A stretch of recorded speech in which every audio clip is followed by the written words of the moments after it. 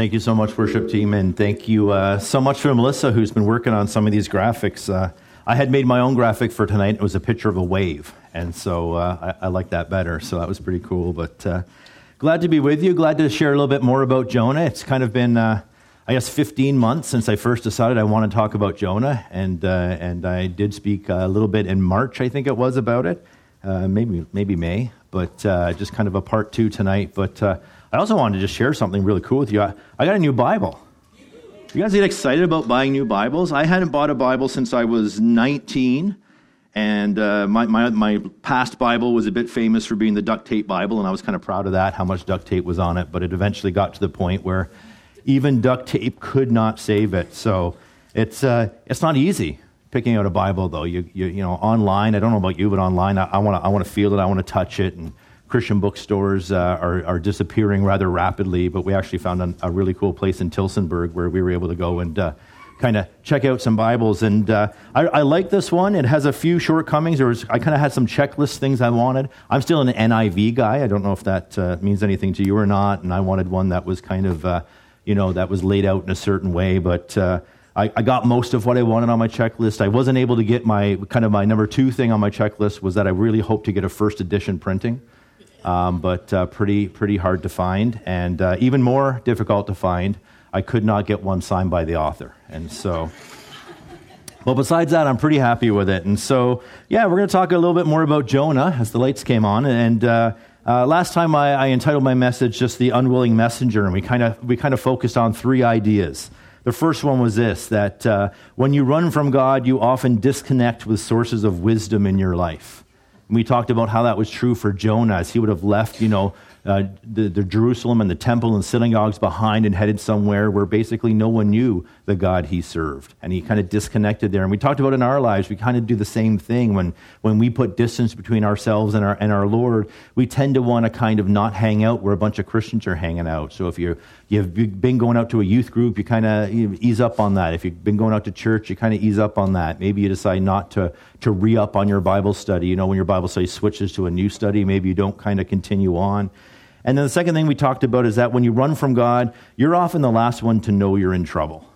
And we talked about how Jonah was sleeping very restfully as that storm came over the boat that he was on. And we talked about in our lives, so often it's the people around us who just kind of shake their heads and go like, I don't know what they're doing. Like, I don't know what they're thinking. I don't know why they're doing those sort of things.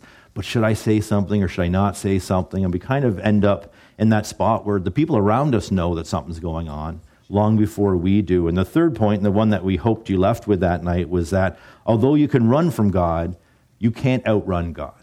And we talked about this idea that although that's true, you can't outrun God, it wasn't supposed to sound like a threat or something scary or ominous. It was supposed to be a promise that when although you can run from God, you can't outrun God. It was not meant to be literal either. That it's this idea, if you want it to be literal, I guess you would say something like, if although you can run from God, he's already wherever you're heading. And so for that reason, it makes no sense to run from God. But we kind of play with that illusion a little bit of Jonah being kind of the preeminent runner of the Old Testament. And so that's where we kind of left it last time. And it's great news, though, really, if you think about it, that we serve a God that does not just kind of wash his hands of us when we fall short and just kind of walk away, that he's a God that chases after us, if you will. And so when we say you can run from God, but you can't outrun God, we often find that God will kind of put into our lives some of those now the Lord, then the Lord, but the Lord moments. We talked about that last time as well, that when God decides to intervene, just not in an attempt to kind of show us who's boss, but in an attempt to recapture our affection, to recapture our hearts, to recapture what's going on in our lives and our attention. And so you might be sitting here right now and you might be thinking to yourself, that maybe this talk might be something that kind of turns your attention back to him, or you might find it awkward to sit through something like this if you feel deep in your heart that maybe you're a runner, that maybe you are someone who's running. Because really, when you choose to stop running, what you're saying is that you're surrendering, that you're kind of giving up on this idea of getting away. And, if you've ever seen a movie, like when what does the cop yell when he pulls out his gun and wants you to stop running away? He says, freeze. And what do you instantly do? Hopefully. You freeze, and then what do you do? Right? The surrender is almost automatic. And I think they do that for a reason. I think that's because if they said, hey, surrender, they'd have everybody just doing this and still running, right? So I think it makes sense, but it's kind of almost implied that when you stop running, you're kind of surrendering. But we're not giving up control of our lives. We're just turning back towards God to see what his will for us would be.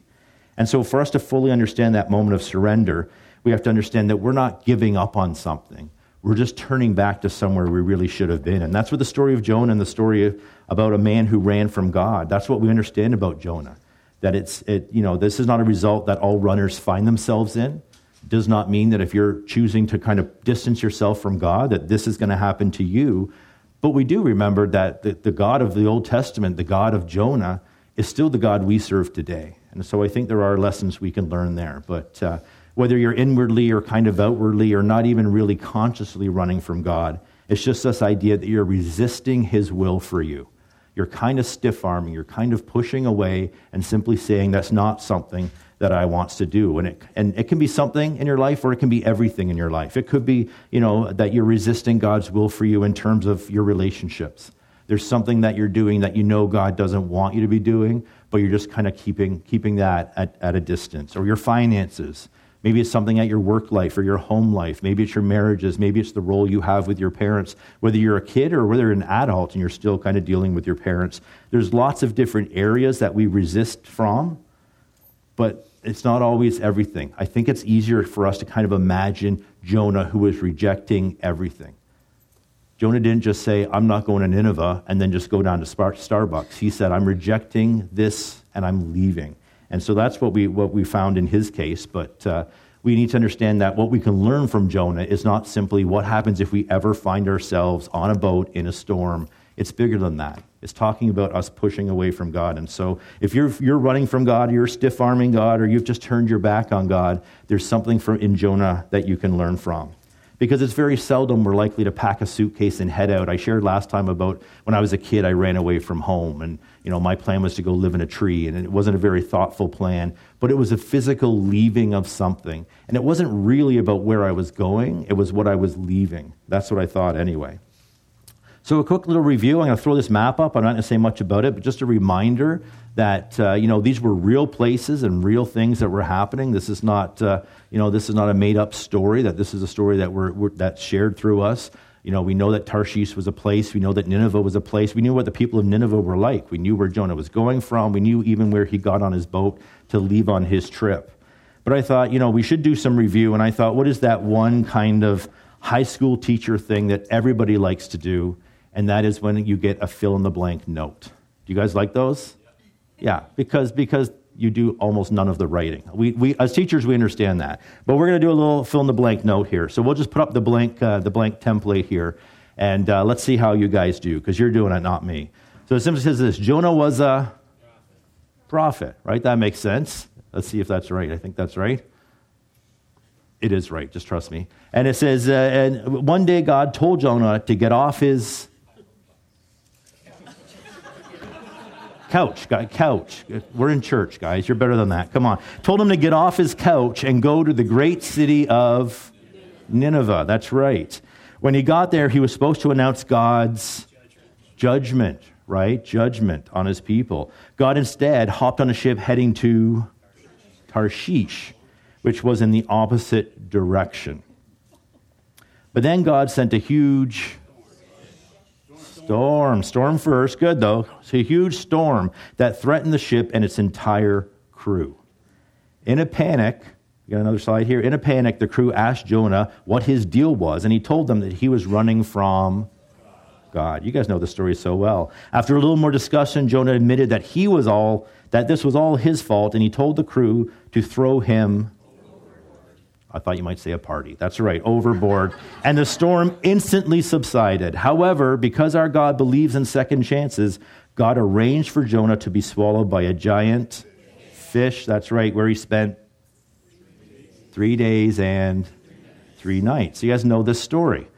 We don't have to review it then, but we know that story. That's where we got to, right? We knew that Jonah in that moment did not put forth a case as to why he should not go to Nineveh.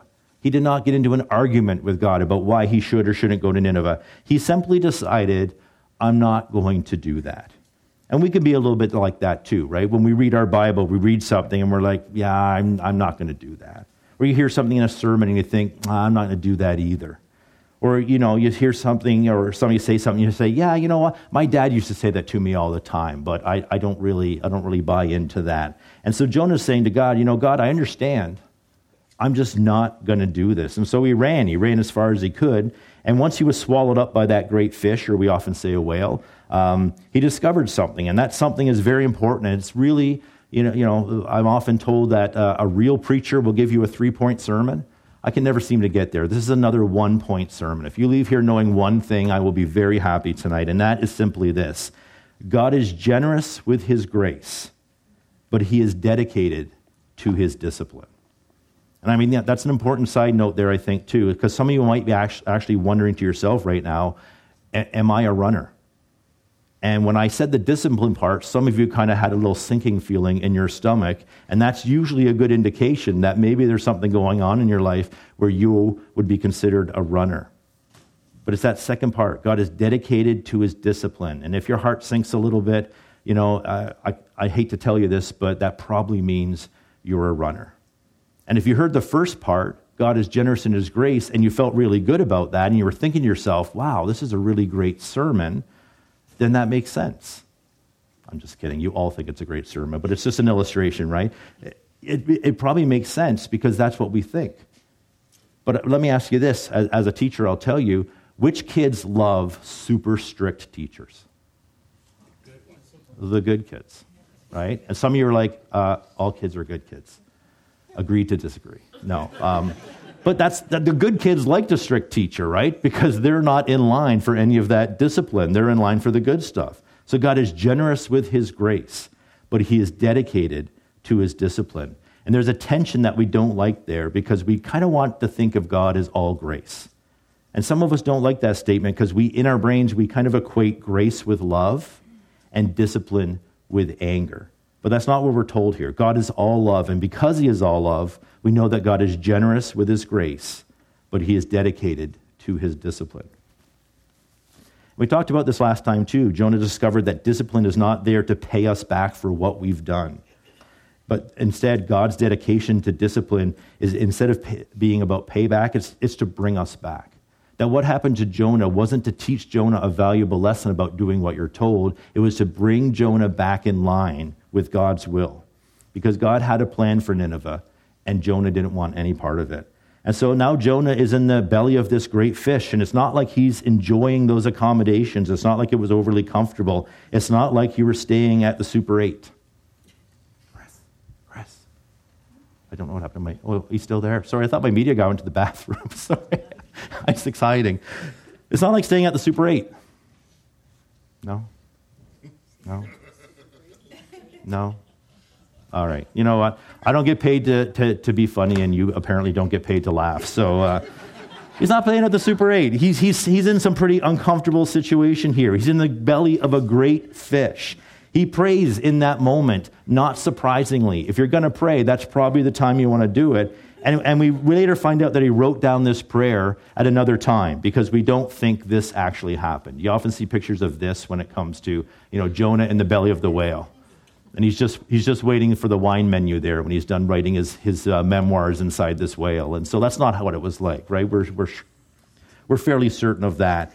But we do know that afterwards, he wrote down what he was thinking in those moments. And it was a powerful insight. But the bottom line is simply this. Jonah's discovered something. And as many of us will discover throughout the years as we walk with the Lord, he's discovered something, that this generous grace of God is often comes alongside this dedication to discipline.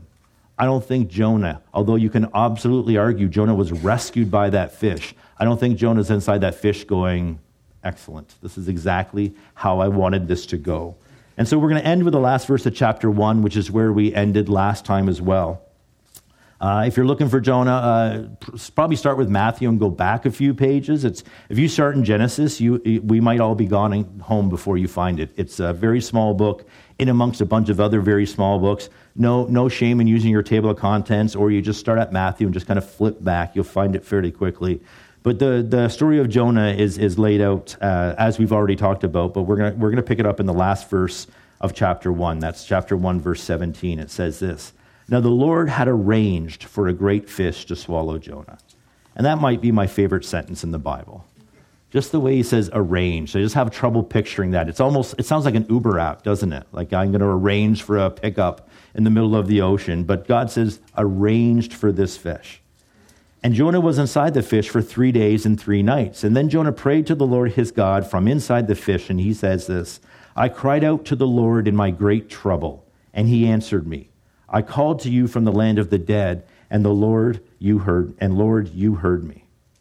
I want you to notice something, because this was written about 2,800 years ago. But I want you to notice something that basically still stands true today, just as much as it ever has. And I'm going to use the NIV version because I just love the language here when it says this. Instead of saying, "I cried out to the Lord in my great trouble," it says this: "In my distress, I called to the Lord." And isn't that true for all of us from time to time? In your distress is when you call out to the Lord. I mean, maybe you're on your way home to tell your parents that you have bad news about both your math test and your pregnancy test. And that's the moment where you cry out to the Lord in your distress. Maybe you're in the back of a police car and your pastor drives by and kind of gives you a slow wave. And then you hear him as he passes by say, "Siri, call everyone." And in that moment of your distress, you're going to call out to the Lord. Maybe you've decided that the best financial plan you can come up with is to have your phone cut off first so that the rest of your creditors can't call you anymore. In that moment of distress, you're going to call out to the Lord. Maybe you turn the corner in your grocery store and you see your wife and your girlfriend talking to each other. In that moment, you're going to call out to the Lord. Whenever we find ourselves in distress, we seem to have a very short memory for what got us to that moment of distress. We seem to be in that spot where Jonah was, where Jonah, suddenly, he's inside the fish and he's praying, "Lord, in my great distress, I'm coming back to you." And that's what we read. And so it says again in Jonah 2:2, we just read this, "But in my distress I called to the Lord, and he answered me. From deep in the realm of the dead I called for help, and you listened to my cry." He's saying the same thing here twice. He's saying that I'm begging and you're answering.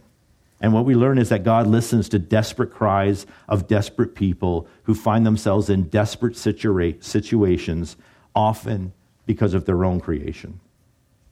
And it does take some nerve, doesn't it, in that moment? Because you know your track record, and you know that God knows your track record. You know, Jonah knows exactly how he got there, for him suddenly to declare, "Lord, in my distress, you answer me. As I sink deep, deep, deep into the water, you listen to my cry for help." And it actually makes me think a little bit about my favorite. I don't think I've ever shared my favorite Bible verse. You guys have a favorite Bible verse? I used to think it was kind of weird that you would have a favorite Bible verse because it kind of changes with your circumstance, right? But this has been mine for probably 10 years now. It's from Isaiah 59 and it's verse 1. And again, I'm an NIV guy, so I'm going to give you the NIV version. It says this: "Surely the arm of the Lord is not too short to save, nor his ear too dull to hear." And that really connected me to a time of doubt in my life. And when I thought, I had done things that God could not forgive, that I had made a mess of things that God could not fix, I found such great comfort. Surely the arm of the Lord is not too short to save, nor his ear too dull to hear. But then it was interesting because I was looking at that verse this week, and then I read the next verse. Do you ever do that? You have a favorite verse or a verse you know really well, and then you kind of forget there's more verses to come, right? Everybody knows John 3:16. Did you know there's a John 3:17? It keeps going. So I just happened to read the next verse this week. It wasn't as part of prep for this, but it just hit me. The next verse. So verse 1, "Surely the arm of the Lord is not too short to save, nor his ear too dull to hear." Here's the very next verse. "But your iniquities," and the "your" is mine and yours, not God. "Your iniquities have separated you from your God. Your sin have hidden his face from you." That's exactly what we're talking about with Jonah. Our iniquities have separated us from our God, and it's our sins that have hidden his face from us. God does not hide his face from us. God does not get frustrated with us to the point where he just walks away and says, "I'm just done." They are unsavable. It's our actions, our turning away from God that makes it seem as though his face is hidden. I mean, just to say real literally, I'm looking at my wife right now, and if I turn my back on her, where'd she go? Her face is hidden from me. She hasn't gone anywhere, but her face is hidden from me in that moment. In your distress, when you call on the Lord, he will answer you because he hasn't gone anywhere. As much as you've been running, as much as you've been trying to straight-arm God away, trying to keep him out of your life, out of your business, as much as you try to do that, God has not gone anywhere. And that, I would argue, is a demonstration of a lot of grace. That's what grace is. And so regardless of how far you've run, this is a daily invitation to come back, to surrender, and to follow his will. Because he will not give up on you, no matter how difficult your story is. But then Jonah goes on. Again, this is part of the prayer that he writes. Again, I don't think he wrote it in the belly of the fish, but based on his belly of the fish experience, if you will. It says this, starting in verse 3. You hurled me into the depth, into the very heart of the seas, and the current swirled about me. All your waves and breakers swept over me. I said, I've been banished from your sight, yet I will look again toward your holy temple. The engulfing waters threatened me, the deep surrounded me, seaweed was wrapped around my head. To the roots of the mountains I sank down. The earth beneath barred me in forever. But you, Lord my God, brought my life up from the pit. When my life was ebbing away, I remembered you, Lord, and my prayer rose to you in your holy temple. Now that's a prayer, and that's a prayer from the heart when you know why you're in the belly of the fish. That is not a prayer questioning God. This isn't a what did I do prayer. This is I know what I've done, and I can't believe that you're still pursuing me, that you're still coming after me. And that, I think, is the most interesting part. But just to remind yourselves of a few things. God asked Jonah to do something. Jonah doesn't do it. He gets on a boat. He takes off. Storm arrives. The storm, basically, it's to the point where Jonah gets thrown in the water because he's the reason for the storm. He hits the water. He starts to sink down. The huge fish shows up that was arranged for him. And then Jonah has this moment of clarity. And so here's my question. At what point in this story do you think Jonah repented? At what point do you think he recognized that he was in distress? When do you think he finally broke? When do you think, maybe it was day one in the fish. Maybe it was in the water when he first saw the fish, right? I don't think many people would see this giant fish coming towards him and think, oh, good, my ride's here, right? I think it's going to be pretty difficult to imagine that, right? He's sinking down. Was it day 3? Was it as he was spit out on the beach? But let me ask you maybe a more pointed question. Do you think Jonah was wet or dry when he realized that he was in need for repentance, that he realized he was in distress and he needed to call out to God? Because I think it was while he was still dry. I believe it was when the guys were standing on the deck, holding his ankles and his wrists and doing the 1, 2, and then they stopped to say, wait, are we going on 3, or is it 3, then we go? That's the moment where I think Jonah's like, oh man. He had that little aha moment. Maybe it was midair, maybe it was wet. I don't know. It doesn't tell us that. But that's what I wonder. When did Jonah understand what he had done and why this was happening? Because it sounds to me like it happened on the boat. Why else would he have had this revelation? Guys, this is about me. This is about God, and this is about me. I think he knew earlier, and yet he went in the water. And yet the rest of this plan played through because God is dedicated to his discipline for a sole purpose so that we stop straying from him. And I think it was in that moment, probably midair, where Jonah was saying to himself, you know what, I'll go to Nineveh.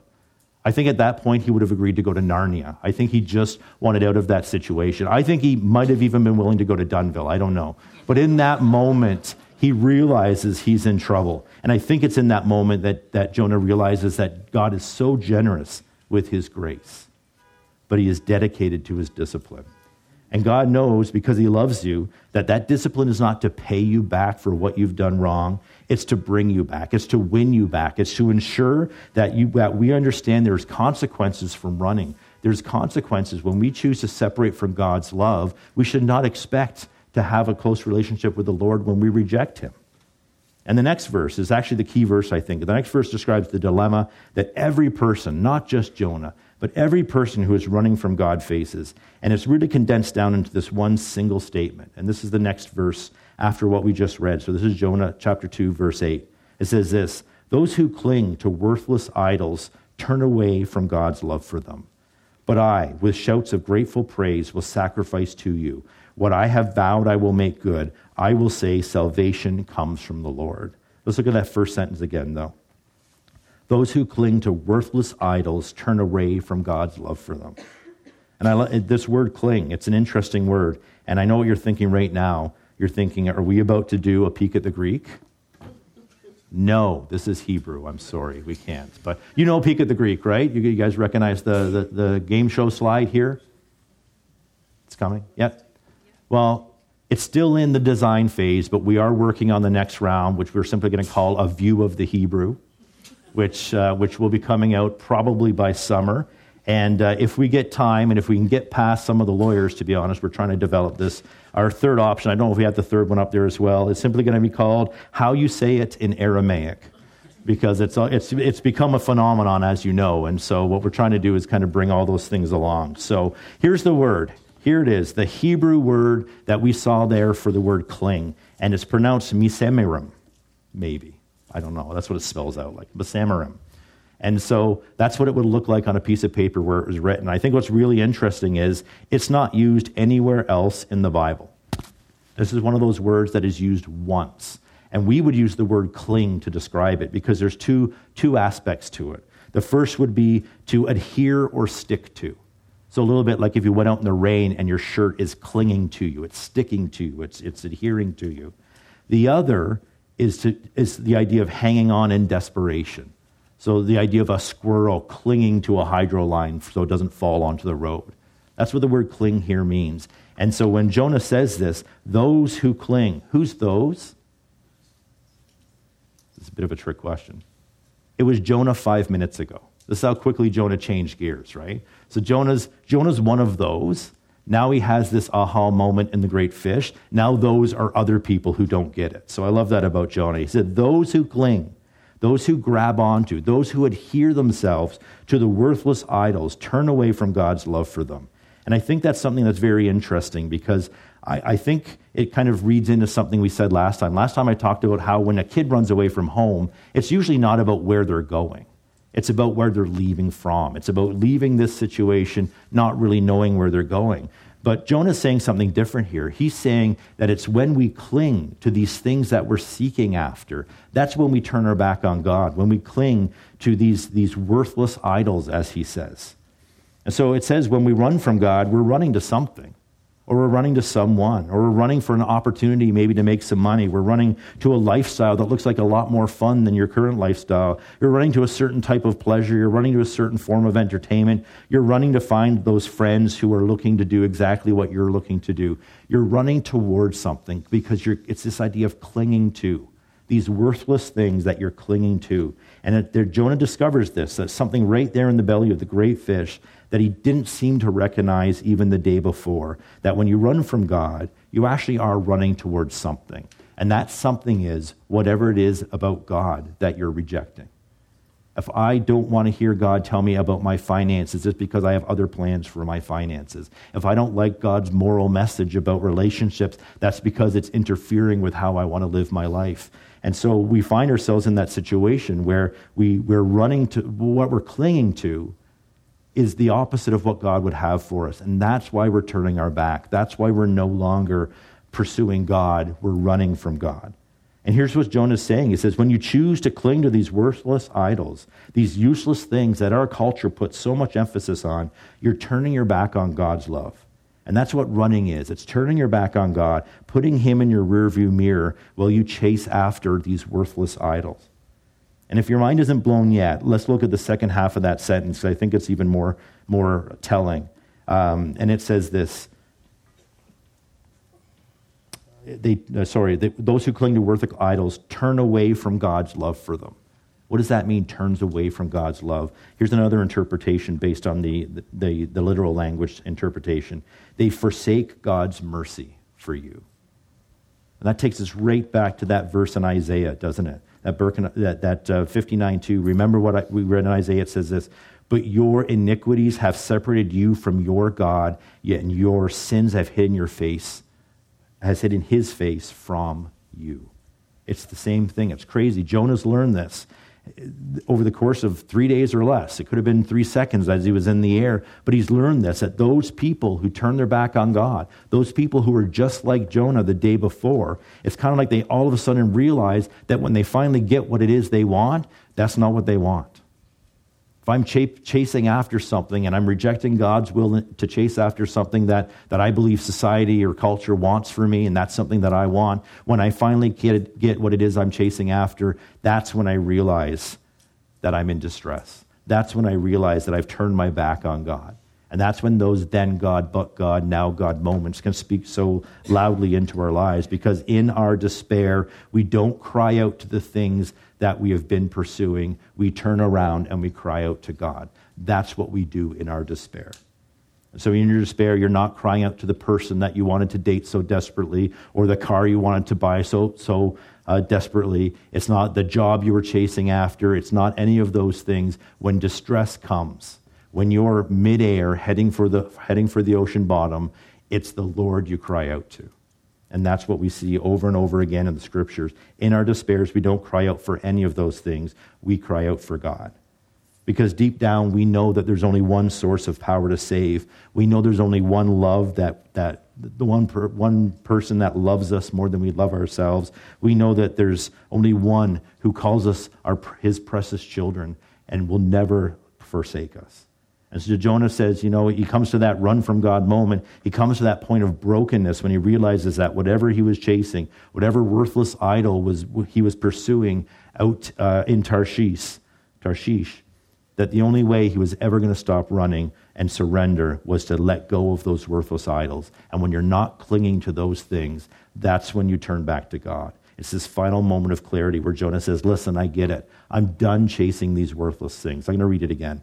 Those who cling to worthless idols turn away from God's love for them.